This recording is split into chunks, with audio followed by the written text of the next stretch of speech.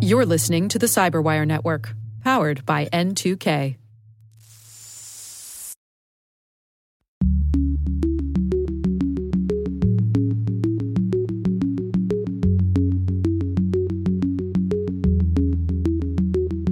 We're seeing that especially during the coronavirus pandemic. People are fearful, people are emotional, there's a lot of uncertainty, and that is a perfect environment for disinformation to thrive. Hello, everyone, and welcome to Caveat, the CyberWire's Law and Policy podcast. I'm Dave Bittner, and joining me is my co-host, Ben Yelin from the University of Maryland Center for Health and Homeland Security. Hello, Ben. Hello, Dave. On this week's show, Ben looks at the U.S. Supreme Court's potential interpretations of the Computer Fraud and Abuse Act. I've got a report out of the UK on AI algorithm oversight. And later in the show, my conversation with Nina Jankowicz. She's a disinformation fellow from the Wilson Center, and we're going to be discussing her book, How to Lose the Information War: Russia, Fake News, and the Future of Conflict. While this show covers legal topics and Ben is a lawyer, the views expressed do not constitute legal advice. For official legal advice on any of the topics we cover, please contact your attorney. With over 8,000 threat hunters analyzing over 65 trillion signals daily, Microsoft works tirelessly with the federal government to keep our nation's data secure. This 30-year-plus partnership is driving mission innovation that is secure by design. Whether optimizing your existing defenses or tackling advanced threats with AI, Microsoft gives you the intelligence and the automation you need to defend at mission scale. Let's work together to stay ahead of emerging threats and secure your mission anywhere. Learn more at aka.ms/fedcyber. That's aka.ms/fedcyber.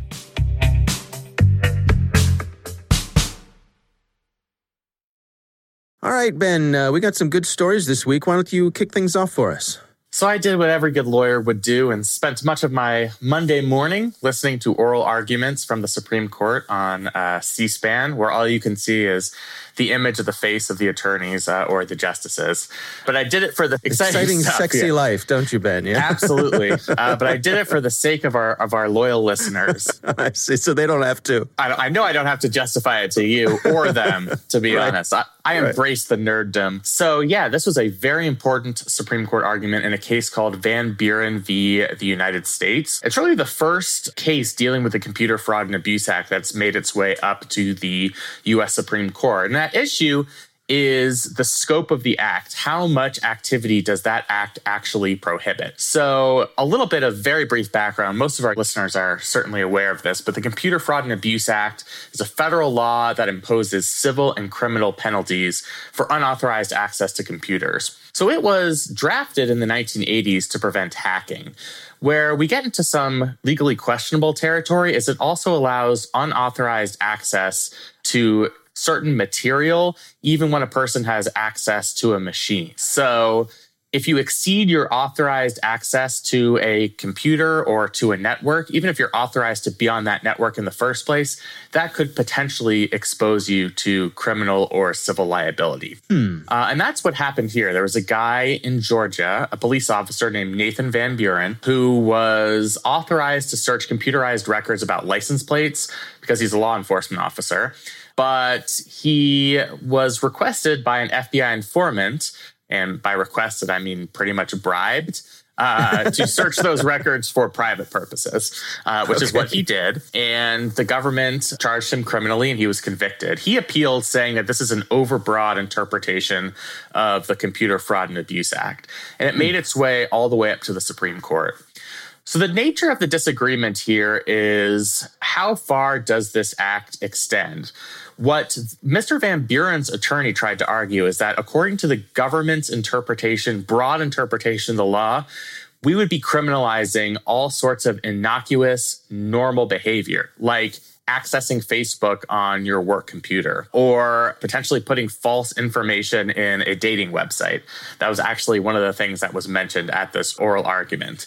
So the attorney in this case, Jeffrey Fisher, started out his argument with what the justices called a parade of horribles, which is the slippery slope of all of the things that would be criminalized in the internet age if you had this very broad interpretation of unauthorized access. The government, on the other hand, was arguing that if we don't criminalize this type of behavior, that has its own slippery slope as well. Because then you'd have, government officials who have access to, personnel files. Maybe they go in and check somebody's private health information. And if, we didn't have a looser interpretation of the Computer Fraud and Abuse Act, perhaps that would not be criminal behavior. And so that's something that would also be of concern. So it was sort of both sides trying to present what the slippery slope would be if the other side's interpretation of the statute were to take hold. So a couple of impressions from the oral arguments. My sense is that most of the justices were more amenable to the arguments of Van Buren and his attorney, that we can't have an overbroad definition of the statute because we'd be criminalizing things that all of us do, where we exceed our access. Maybe we're on our employer's network and we decide to do some online shopping. Is that going to subject all of us to jail time or massive civil fines? I don't think that would be good for any of us. Particularly Justices Sotomayor and Gorsuch, certainly not ideologically similar, both seemed to buy into that argument to a degree. I think there are some justices, particularly Justice Alito, who might have been more amenable to the government's argument. He did say that this was a very difficult case because, the attorney for Van Buren was saying there are other ways to criminalize the government employee looking at his ex-girlfriend's health records. Justice Alito was saying, I don't really know what those authorities are. So I'm sure they're out there, but, it probably depends on what the relevant state laws are and how you interpret other federal statutes. So if I had to give a guess as to how this case was going to turn out, which is always a dangerous thing to do, I think Mr. Van Buren is going to win. I think generally courts apply what's called a rule of lenity, which means that when a statute is unclear and ambiguous, you try and come down on the side of the criminal defendant because we just don't want everybody going to jail, which I think is a very reasonable canon of statutory construction. That's my read of the case. I know I've gone on for a while. Now, I have a couple questions for you. So one thing that's come up in conversations about this is this notion of scraping, which is when, for example, a site like Facebook has a lot of information that's publicly facing, that's accessible, and someone comes in and programs their own system, sets up a bot or some kind of automated system to basically vacuum up that information. And there's an argument that that's in violation of the EULA, of the terms and agreements that you agree to when you sign up to be a user of this site. And so that falls under the Computer Fraud and Abuse Act. Did that come up in these arguments? It did not. I did not hear any discussion about scraping. I mean, there were a lot of discussions. Remember, we're talking about Supreme Court justices here, so they're not really technologically advanced. But there was a lot of discussion about just individual users on major social media platforms. So not related to the activities of the platforms themselves, but individuals like Van Buren who are being subject to the full force of the law when they were doing something that many of us would consider to be relatively innocuous. So yeah, there was less of a focus on regulating the behavior, at least in this case, of big tech companies. I think that's just because that, the nature of this case is it was about one individual. It wasn't about the behavior of Facebook and Instagram. So I think the Supreme Court is somewhat confined to the particular facts of the case. Yeah. So the other question for you is, I was reading commentary on this yesterday on the Wall Street Journal, and it struck me. They said a decision on this case is expected by June. Well, that struck me. I wondered what's going to take so long. So that's a good question. I'm not sure it will take all the way until June. June is when the current term of the Supreme Court ends, which means they have to make a decision by then. Okay. It's hard to game out the timeline of Supreme Court decisions. Generally, ones that are more controversial probably take a little longer because, the justice who's in the majority has to write an opinion, and then the justice in the minority has to write a dissent, and then the opinion has to respond to the dissent. So that generally takes a little longer. So if there is some disagreement here, I think that could move the timeline back a little bit. I would guess that we're going to get a decision well before June. If I had to ballpark it, I would say it's probably like a March or February or March type of thing, which is usually the turnaround time. So we should have some clarity by then. Okay. What do you think the broad reach of this is? Could this retroactively affect things? What sort of thing, and then going forward, what do we see coming out? If they rule for Van Buren, what happens next?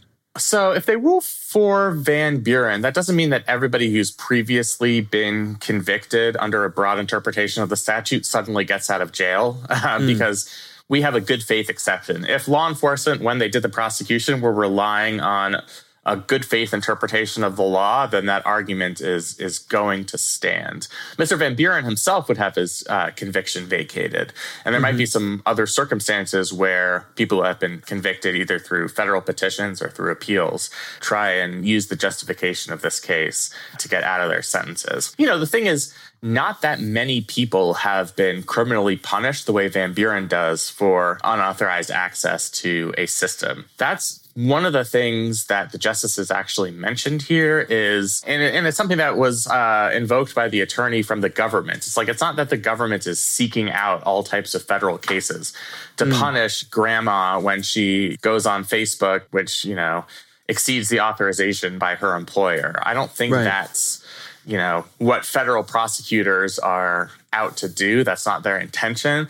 What Supreme Court justices were saying, and what the defense attorney said here, Mr. Van Buren's attorney, is that's not the way you should judge laws. Laws should be judged on their face, and, you should try to deduce the proper interpretation of the law no matter how it is being enforced. Because eventually there could be a Justice Department that decides, I want to make it a priority to bust every single person who exceeds authorized access.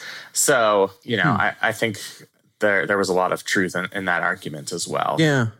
That's fascinating to me, too, because it strikes me that the way things work, out in the real world, there are some laws that are proactive and some laws that are reactive. Like you say, there are some where we go out looking for folks who might be up to no good, but then there's other ones where it's good to have this on the books just in case we need it, but we're not necessarily out there looking like you say, to bust people on things. Right. And I think that's the point that the Department of Justice attorney was making here is it's very rare that we're going to have federal prosecutions based on the type of behavior being described by the defense attorney in this so-called parade of horribles. And, I think to a certain degree that's a reasonable point. Slippery slopes often don't come true. And I think it's important to point that out. But the other side of that is you would still be giving this weapon to federal law enforcement. And based on what Justice Gorsuch said, and he's a conservative justice, he just thinks there are too many laws on the books that give the U.S. Department of Justice the ability to criminally prosecute people. And this is just another one of those statutes. And in his mind, and this is an exact quote from Justice Gorsuch, this is the latest in a rather long line of cases in which the government has consistently sought to expand federal criminal jurisdiction in pretty significantly contestable ways that this court has rejected. And I think what he's essentially saying there is if we have federal criminal statutes that get overbroad, we're just going to have a greater number of people going into the criminal justice system, into the federal criminal justice system for crimes that frankly aren't worthy of the Department of Justice's time or resources. So, I think to me that point is very well taken. And it perhaps gives some indication as to how the justices are leaning here. Because if they did take this very broad interpretation of the statute and, the Department of Justice decided to prioritize this, a lot of people potentially could get prosecuted and we'd start to overcrowd our federal prisons. And when you combine this with a lot of other federal statutes that introduce criminal penalties, you start to kind of get into a situation where you're overwhelming our federal criminal justice system at a time when there's sort of been a bipartisan movement to reverse those trends. So, I thought that was a really interesting point that he made in oral arguments. Yeah, very much so. All right. Well, time will tell on this one. Certainly interesting indeed. My story this week, this comes from ZDNet. It's actually a story coming out of the UK, so perhaps in that case it's ZDNet. Oh, nicely done, sir. Thank you very much. So it's an article by Daphne Leprince Ringuet, I suppose. Again, if she's European, it might be French. I don't know. Daphne, I hope I got that right. Apologies if I did not. And the article is titled, "The Algorithms Are Watching Us, but Who is Watching the Algorithms?" And this involves a 2-year investigation that the UK's Centre for Data Ethics and Innovation did, looking at artificial intelligence and how it's being used and whether it's being used properly and what sort of guardrails might need to be put on this process. It addresses a lot of the things that we've discussed here. Of course, policing comes up. They talk about how the Met Police over in the UK, they used a tool called Gangs Matrix to identify folks at risk of engaging with gang violence. But they found that it was based on out-of-date technology, and wait for it, it disproportionately featured young black men. I am shocked. Right? Shocked. Right, yes. How dare they be serving alcohol in this establishment? Yeah. Right. So activists voiced concerns, and they overhauled the database to reduce the representation of individuals from Black African Caribbean backgrounds. That keeps popping up time and time again, that these systems, they have, for whatever reason, and that reason seems to be the data we're putting into them, they have these biases. Also, I think just there's something creepy about predictive policing. Yes. You know? There certainly is. Yeah. I mean, it goes against our notions of justice to try and predict criminal behavior before it actually happens. You know, that is sort of counter to our values of things like the presumption of innocence. So, yeah, right. I mean, I certainly see that as problematic. Yeah, one of the points that this article makes is how important it is to build trust with the community as they're deploying these systems that use artificial intelligence. And they said that up to 60% of citizens oppose the use of AI-infused decision-making in the criminal justice system. And the vast majority of respondents, they said 83%, were not even certain how systems are used in the police force in the first place, which seems like there's an information gap there. They need to do a better job of educating the general public as to what's going on here. Very interesting. What's your take on this, Ben? Yeah, I'll first talk about the public opinion, and you've heard me say this before. I'm always skeptical of polling like this just because maybe 95% of the people who answered this poll really have no idea what AI is or how it's used. And it's very prone to changes in like question wording, how you ask the question. Like, I just don't think people have very well-formed opinions on the use of AI-infused decision-making. So just a note of caution there. I think the point about earning the public's trust is still incredibly important, no matter what the actual numbers are. If the public starts to feel that this tool is causing arbitrary arrests, and particularly that it's racially biased, then there's going to be a public backlash. There's going to be a lack of trust. It could further break down relationships between the public and law enforcement, which in this country are obviously quite strained.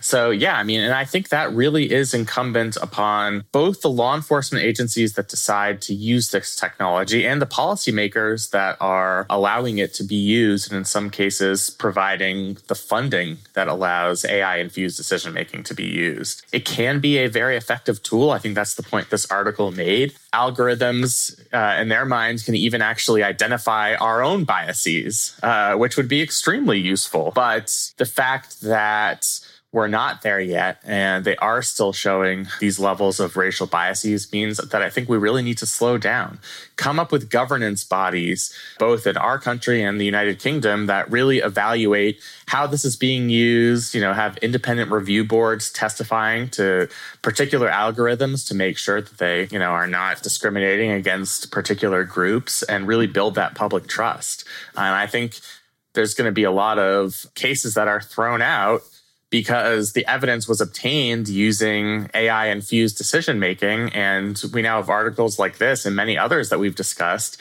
that cast doubt on the accuracy of that method.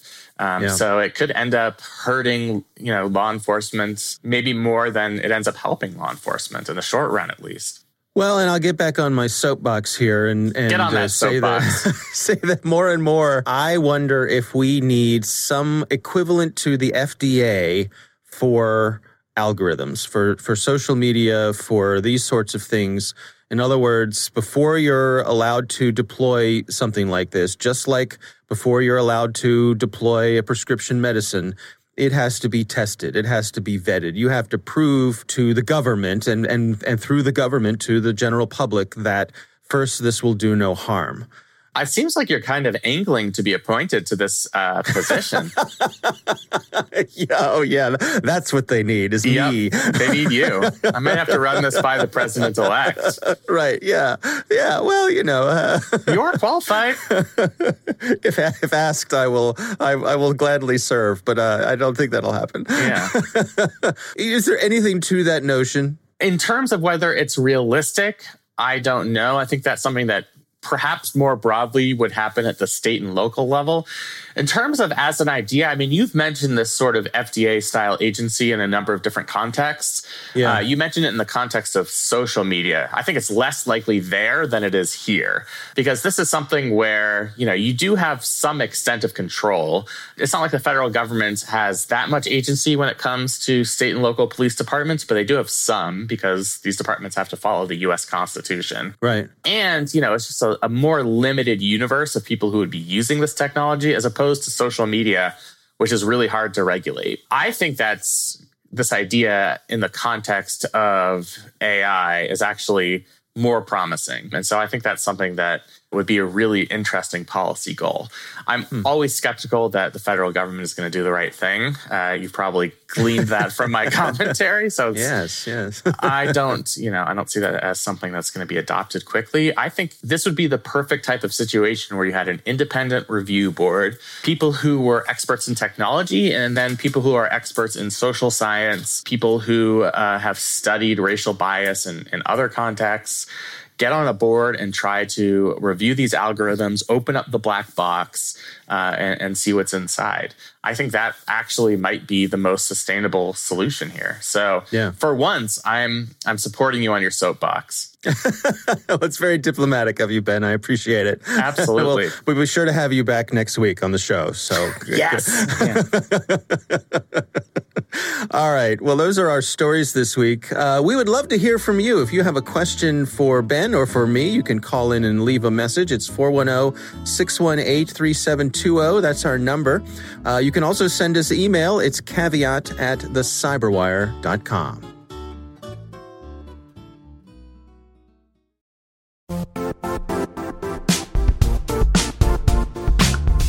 Don't struggle to align your organization's cybersecurity with business risk.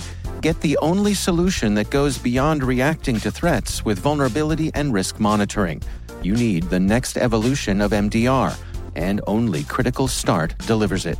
Critical Start doesn't just monitor and respond to threats. They put you in control by detecting suspicious activities, quickly responding to contain threats, and identifying your most critical assets and protecting them against vulnerabilities and exposures.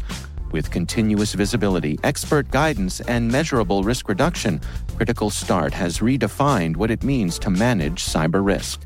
Demonstrate provable security maturity to your leadership while positioning your program to achieve the greatest risk reduction per dollar spent.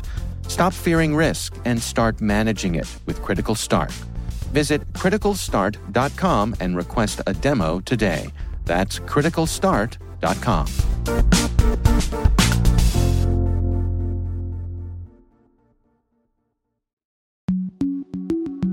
Ben, I recently had the pleasure of speaking with Nina Jankowicz. She's the Disinformation Fellow at the Wilson Center. And she has a recently published book. It's titled How to Lose the Information War: Russia, Fake News, and the Future of Conflict. Here's my conversation with Nina Jankowicz. Well, I was living in Ukraine in 2016 and 2017 when the U.S. election was happening and all the revelations about Russian interference in the election came to light. And I was working as a strategic communications advisor to the Foreign Ministry of Ukraine under the auspices of a Fulbright Fellowship. And being there basically on the front lines of the information war, Ukraine has been dealing with this stuff more in a concentrated way since 2014 and 2013 when the Euromaidan revolution began and Russia illegally annexed the Crimean Peninsula and invaded eastern Ukraine, the Donbass. So they're very familiar with these tactics, as are a lot of other Central and Eastern European nations in the Baltic states, places like Poland, the Czech Republic. And I just felt that, watching the U.S. response, which was really categorized by a lot of hubris. It was a lot of, how could this have happened to us when things like this had been happening in Central and Eastern Europe for the past 10 to 15 years, I really felt that there was a lot that we, the United States, could learn from our allies in Central and Eastern Europe. And that's what the book looks at. 5 different Central and Eastern European countries, Estonia, the Republic of Georgia, Ukraine, Czech Republic, and Poland, and how they responded to the threat of Russian disinformation and increasingly to the threat of domestic disinformation as well. Well, take us through what you've outlined here. I mean, what were some of the key ways that these nations dealt with this issue of Russian information operations? So one of the most important things is that they all recognize that it's a problem, which I don't think that we can say for the United States, frankly. I mean, I did a hearing a couple weeks ago for the House Intelligence Committee, and only the Democrats showed up. It was a hearing on disinformation and conspiracy theories ahead of the election, and the Republicans just did not deign to make an appearance. And that's very saddening to me because I've briefed Republicans on the Hill before. They care about these issues, but it has become so politicized to even talk about disinformation, particularly in the context of Russia. And that leaves us vulnerable, frankly. Over the past 4 years, we've done very little to raise the costs for actors like Russia who are using disinformation to achieve their policy goals, to affect and influence our political conversations. And the fact that we're allowing it to be politicized and not even addressing the lowest hanging fruit in terms of dealing with the problem, like transparency around political ads and mandating that through Congress, just shows how difficult this problem is to solve when you don't recognize that it's a problem. So that's the first thing. All the countries do that. They also invest in people. They recognize that we can't solve this problem just by deleting offending accounts. We have to invest in healing the fissures in our society that make disinformation so palatable, so appealing to many parts of the population in the first place. And they do that through things like media literacy and digital literacy, investing in public media, journalism as a public good, which, when we look at our media landscape here in the States, there are very few outlets that are, incredibly highly trusted, particularly in the for-profit media space. There's a little bit better trust in public media, but they're severely underfunded. It's something like $1.35 per person per year in America that we spend on the Corporation for Public Broadcasting, it pales in comparison, of course, to many other developed nations, which are more resilient to disinformation. So those things are really important. And then finally, the third lesson is that, there's homegrown disinformation. And frankly, our foreign adversaries use those homegrown vectors in order to launder their narratives into the legitimate American information ecosystem. And so to really crack down on foreign disinformation, we have to recognize and disincentivize the fact that it's being used domestically by fringe political actors as well. It strikes me that I think for a lot of us who have been watching these sorts of things unfold, for those of us who consider ourselves to be taking an evidence-based approach to life and to politics and these sorts of things. I mean, I think personally, I find myself hearing some of these things that make their way through the media, things about, the famous example of the pizza shop and the pedophiles in the basement of a pizza shop. And I'm left scratching my head and thinking to myself, well, how could anyone believe that? And yet, time after time, we see these things that they do gain traction and they get amplified and they make their way through certain communities like a forest fire. Yeah, well, and we're seeing that especially during the coronavirus pandemic. People are fearful, people are emotional, there's a lot of uncertainty, and that is a perfect environment for disinformation to thrive. All of those things contribute to the emotional manipulation or the ease of emotional manipulation that disinformation uses as a hallmark. And I think that's one of the big misconceptions about how the entire phenomenon works, right? People think it's, something that can be easily spotted, a troll account with an egg on Twitter and a bunch of, letters and numbers as its handle, or a bad Photoshop job, or a clearly fake news website. Actually, disinformation is rarely cut and dry fakes like that. It is more often than not playing on real grievances in society and our emotions. And that's why things like the QAnon conspiracy theory or Pizzagate, which is a subsidiary of that, or perhaps the seed that started QAnon, have gained so much traction because people are trying to make sense of this crazy world around them. And frankly, those narratives that are emotional, that appeal to their base instincts, are more appealing than the actual fairly boring, nuanced explanation of how the world is working right now. And again, we're seeing more of these conspiracy theories being latched onto during the pandemic. And that's partly because of the incentive structure on social media that allow this to happen. The most engaging content is often the most enraging content. And the social media platforms don't really have an incentive to change that incentive, right? That's what gives them the information that keeps eyeballs on ads and funds their business model. And so I think we really need somebody to step in and change those incentive structures around, number one, but also look out for users. Not necessarily, actually practicing content moderation. I don't want the government involved in that, but I do want the government involved in, seeing if the platforms are doing their due diligence, not just taking them at their word that they're taking down foreign influence operations or content that has an effect on public safety, terrorist content. We've just seen an online organized attempt to kidnap the governor of Michigan taken down. That sort of stuff is all thriving on social media right now. And that's why I think we need a little bit more oversight and transparency from an expert, nonpartisan third party. And that's the ideal function for government. Yeah, I can't help wondering, do we need some sort of, online version of the EPA? I'm thinking of, if a factory is polluting a local river, well, it's going to come to a point, we hope, where the government will come in and say, we've tested the water here and you're above the legal levels, knock it off.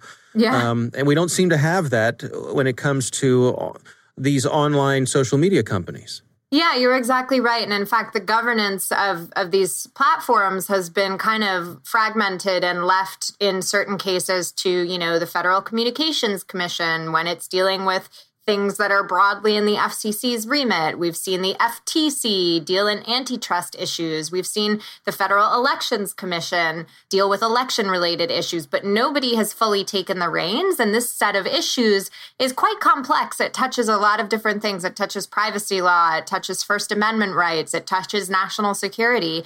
And I think you need people who are really expert in the way that the internet operates to understand and make those rules and provide that oversight. We don't even have a congressional tech office. There used to be an Office for Technology Assessment in Congress that was really a great font of knowledge for members and their staffs that worked in a similar way that the Congressional Research Service does. But that was done away with in the 90s. And I would really love to see that return so that we don't have any repeat hearings like we've seen whenever the tech executives are up on the Hill and the representatives are just asking questions that are obviously, not grounded in an understanding of how these platforms work. Right. And also it would allow them to kind of stay ahead of the trends in terms of technology. Tech moves fast. I'm sure I don't need to tell this audience that. And if we had real experts who were informing our policymakers, I think rather than being behind the curve, we could at least approach the curve. I'm not sure if we can ever get ahead of the curve, but at least we'd be closer to it. One of the things that you point out in the book, which is fascinating, is these nations that you describe here, their efforts against Russia, they all failed. And I'm reminded of that line from the movie The Princess Bride. You've fallen for one of history's great blunders, which is never get involved in a land war in Asia. I mean, is it one of history's great blunders to get involved in an information operation war against Russia? Well, I think we've let Russia get the upper hand to some extent because we refused to acknowledge the signs that this was becoming a reality of today's information environment. It is what me and a co-author have called enduring information vigilance and perpetual information competition when we were writing for a paper for an audience that was a military audience, which probably isn't surprising given those terms. But we need to understand that this is going to be constant now. And we need to set up our government, our civil society, our media to respond to it. And I'm not saying we need to get in, hand-to-hand combat or the equivalent of that online, but we do need to shore up our offense in terms of building up societal responses, people's reflexes to the types of dirty tricks we're seeing online. I think so many individuals are just not aware of the many ways that you can be duped. Not only, we've just seen recently a DOJ indictment of Russian hackers who were responsible for hacking operations and in some cases hack and leak operations on several different continents in the UK, in the Republic of Georgia, in Ukraine, and here in the United States, as well as the Olympics in South Korea and Pyongyang. Clearly, this is part of Russia's toolkit now, and it's not just in the cyber domain, it affects the information domain as well. So we really need to think about building those more resilient societies, understanding or allowing people to understand that this is a reality and they need to protect themselves, not only in the cyber domain, making sure that, their own digital security and IT hygiene is up to snuff, using a password manager, two-factor, et cetera, understanding how phishing works, but also understanding the ways that they can be targeted with information, which is not something that I think most people recognize. We've all developed the reflexes where we know to hang up on somebody who's asking for our social security number in a phone scam, or to delete an email from someone who claims to be a Nigerian prince and is going to give us $1 million. But we've not developed those same reflexes for the social media environment. And that's one thing that I think, we can start investing more in. It's going to be a generational response. But the countries that are, making some headway in fighting Russia's information war in my book are all countries that have really started investing in those human responses. What sorts of price do you think we could make Russia start to pay? If we find ourselves with an administration who decides to come after this aggressively, what sort of tools do they have in their toolbox? I am not of the opinion that any sort of red line that we draw or price that we try to make a bad actor pay is going to act as enough of a deterrent. We've seen those sort of red lines drawn in the cyber sphere with relation to Russia, North Korea, China, Iran even.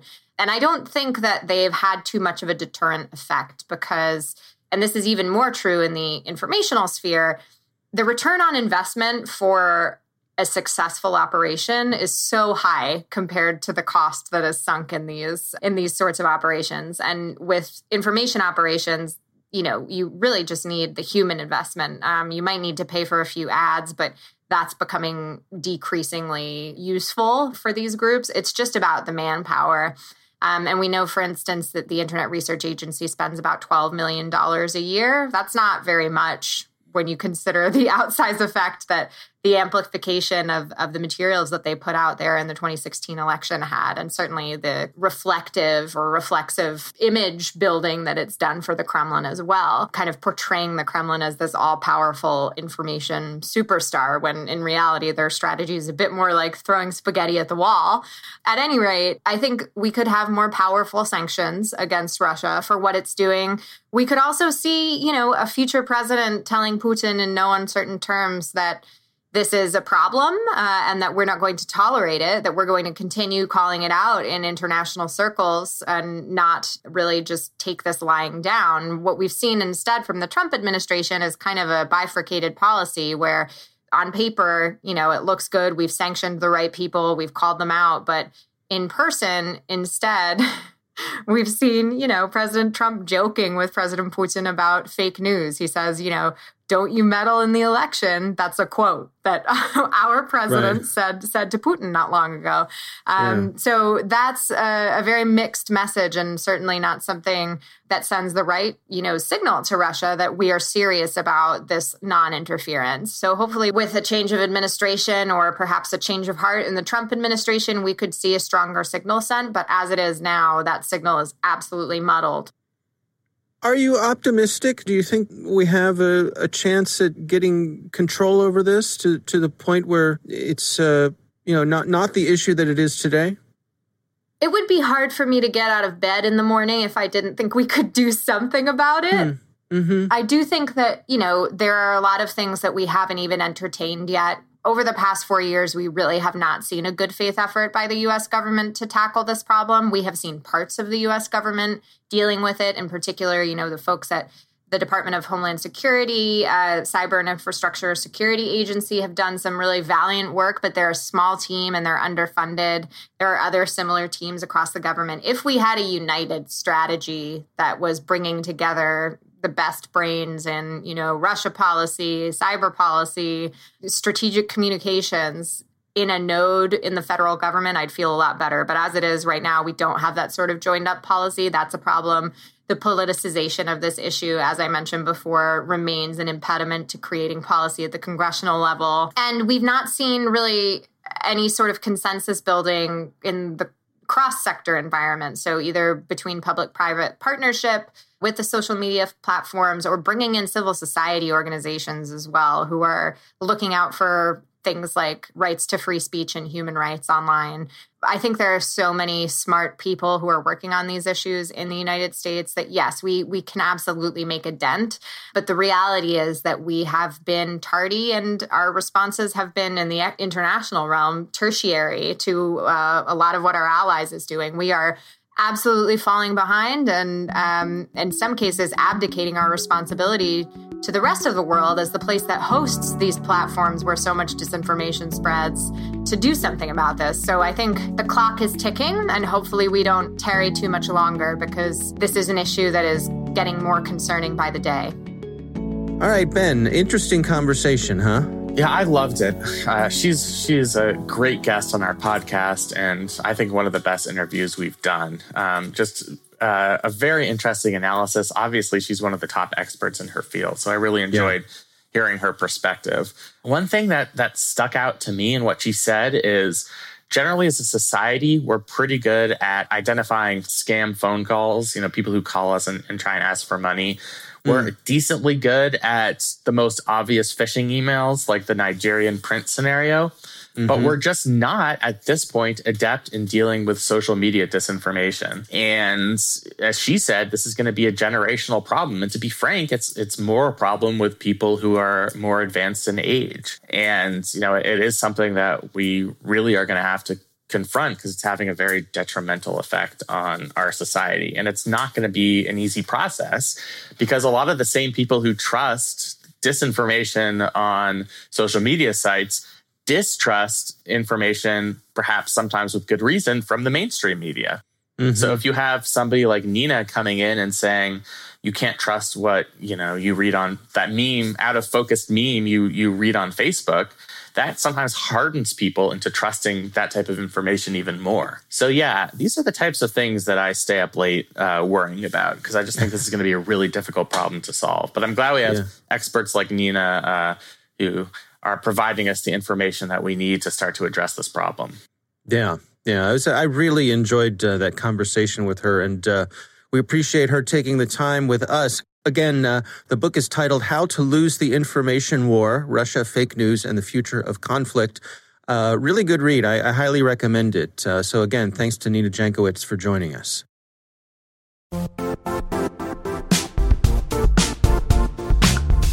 The IT world used to be simpler. You only had to secure and manage environments that you controlled. Then came new technologies and new ways to work. Now, employees, apps, and networks are everywhere.